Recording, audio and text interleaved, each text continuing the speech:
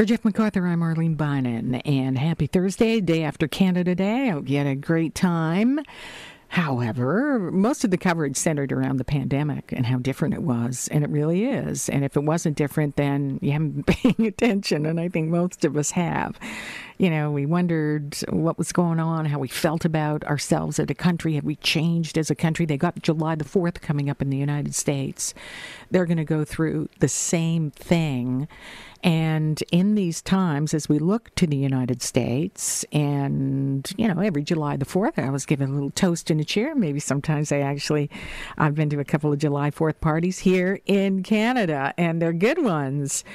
But there is a whole bunch of things up in the air right now. What about our relationship with the United States? We don't even have the border open to tourists.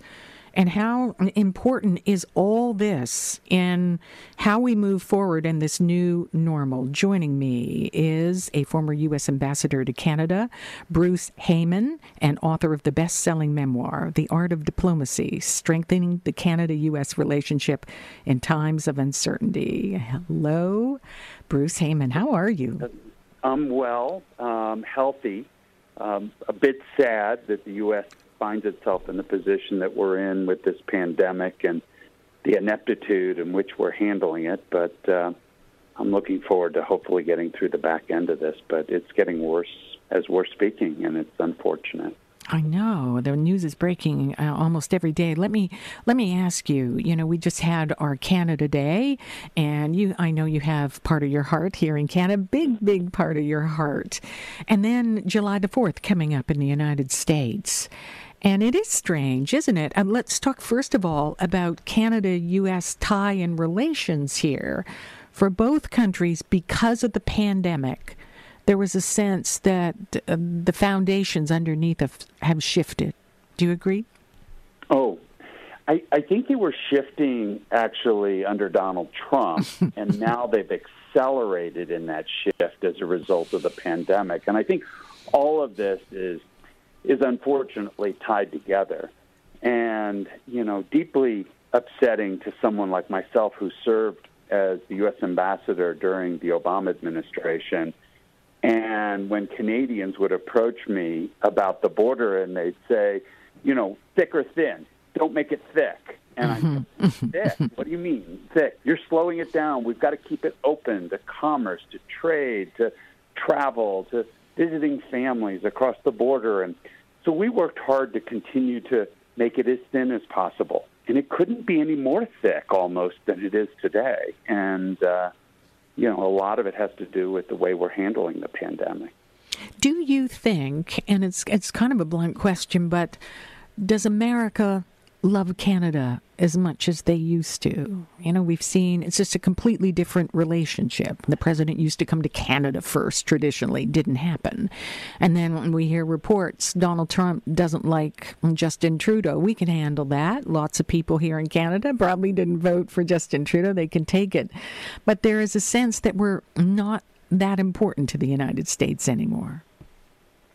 So the United States has 330 million people. It's the largest economy in the world. And I would just like to emphasize for everybody who's listening, the U.S.-Canada relationship is not dependent wholly on one man and his behaviors. Unfortunately, that one man is the President of the United States right now. And he has done more damage to the U.S.-Canada relationship than any president in our history. Even Republican or Democrat, whether you're conservative or liberal, you know, and we have our differences.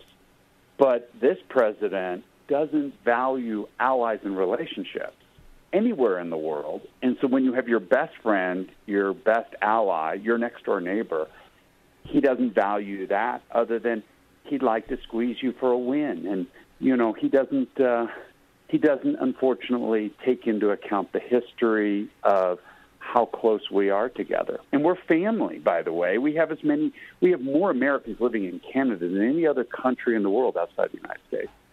And so it's not just being next door and being, you know, a trading partner. It's much more existential than that. What about the voting? As you mentioned, lots of Americans live here. I was just chatting with a neighbor the other day who was American, is going to be voting. How important, what kind of message do you send to Americans in Canada? You think they're geared up and ready to go for this? Oh, this is my message for the next 90 days, and it's an incredibly important message. You, as an American citizen, have the right to vote in every election. It's by law. It's federal law that you have that right. Now, the challenge for all of you is it takes a little bit of work. And so if you just go to the website, votefromabroad.org, and you go to that website, it'll just walk you through it.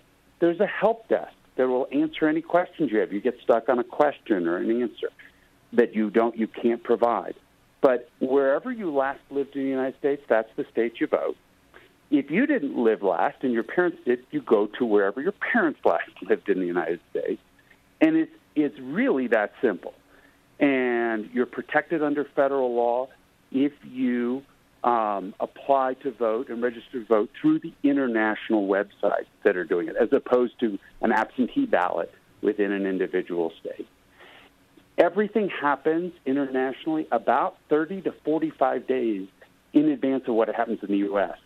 So if you wake up in the middle of October and say, yep, I want to vote in the U.S. election, I better get to it now. Too late. You're going to lose your opportunity because it takes time to get registered and get that process. Ballots go out internationally 45 days in advance of the U.S. election. So September 19th, you'll have already received your ballot to vote. And so that's your call how you vote. You know, my preference is to change the President of the United States, vote for Joe. But, there you go. You got it in there. You got it in there, Ambassador. Yeah. Let me ask you, there is news today. We've got, I think, 5 U.S. states with another record number of cases. Yeah. And how much is the pandemic shifted the voting mindset? We're seeing poll after poll after poll. I think it was Monmouth out today. And they're all not great for the President of the United States. It's become a definite trend. So this is personal for me. My mom lives in Phoenix and Scottsdale area in Arizona. She's 82 years old. Mm-hmm. And all the hospital beds, for the most part, are near at capacity. So you know what ends up happening? Mm-hmm. They are taking people in if they get sick based on a scorecard and your likelihood of your life expectancy and how old you are and any preconditions. And if you have any of those, you're elderly or had a precondition, they may just say, too bad, we're full at the end. This is as a result of inept national leadership and direction across our country. And everybody ran out thinking that this was somehow, we're through this now, we stayed in. The virus didn't go away. You can't bluster a virus and say, ha, I got you. No, not until we have a vaccine do we have the ability to avoid that. So in the meantime, you should wear a mask, you should wash your hands, you should keep social distancing. And unfortunately, some large parts of the United States took this as some hoax. Somebody called it a hoax, and they went and believed them. And so now we have 50,000 new cases a day.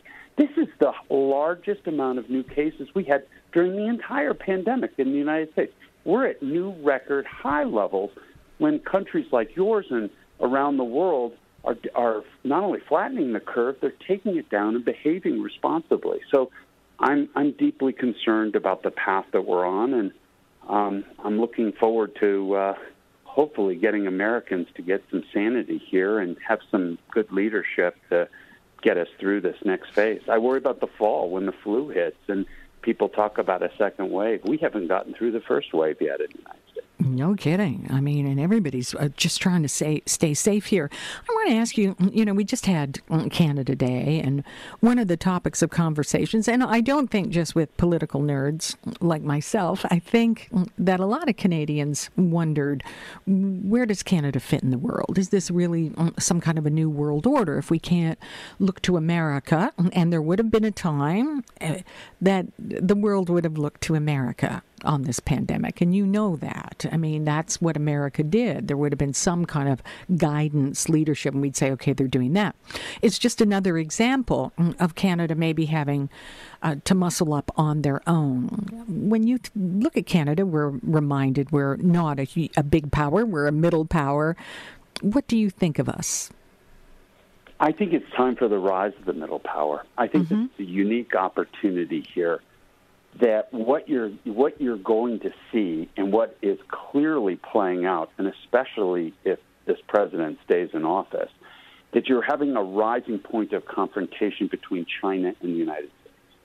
And this rising point of confrontation leaves a lot of space for middle powers to rise up and have a voice in the world. You're seeing it. Look, let's just be frank. The EU just said the Americans can't even come visit right now. Yeah. Canada has non-essential traffic from the U.S. You're staying out.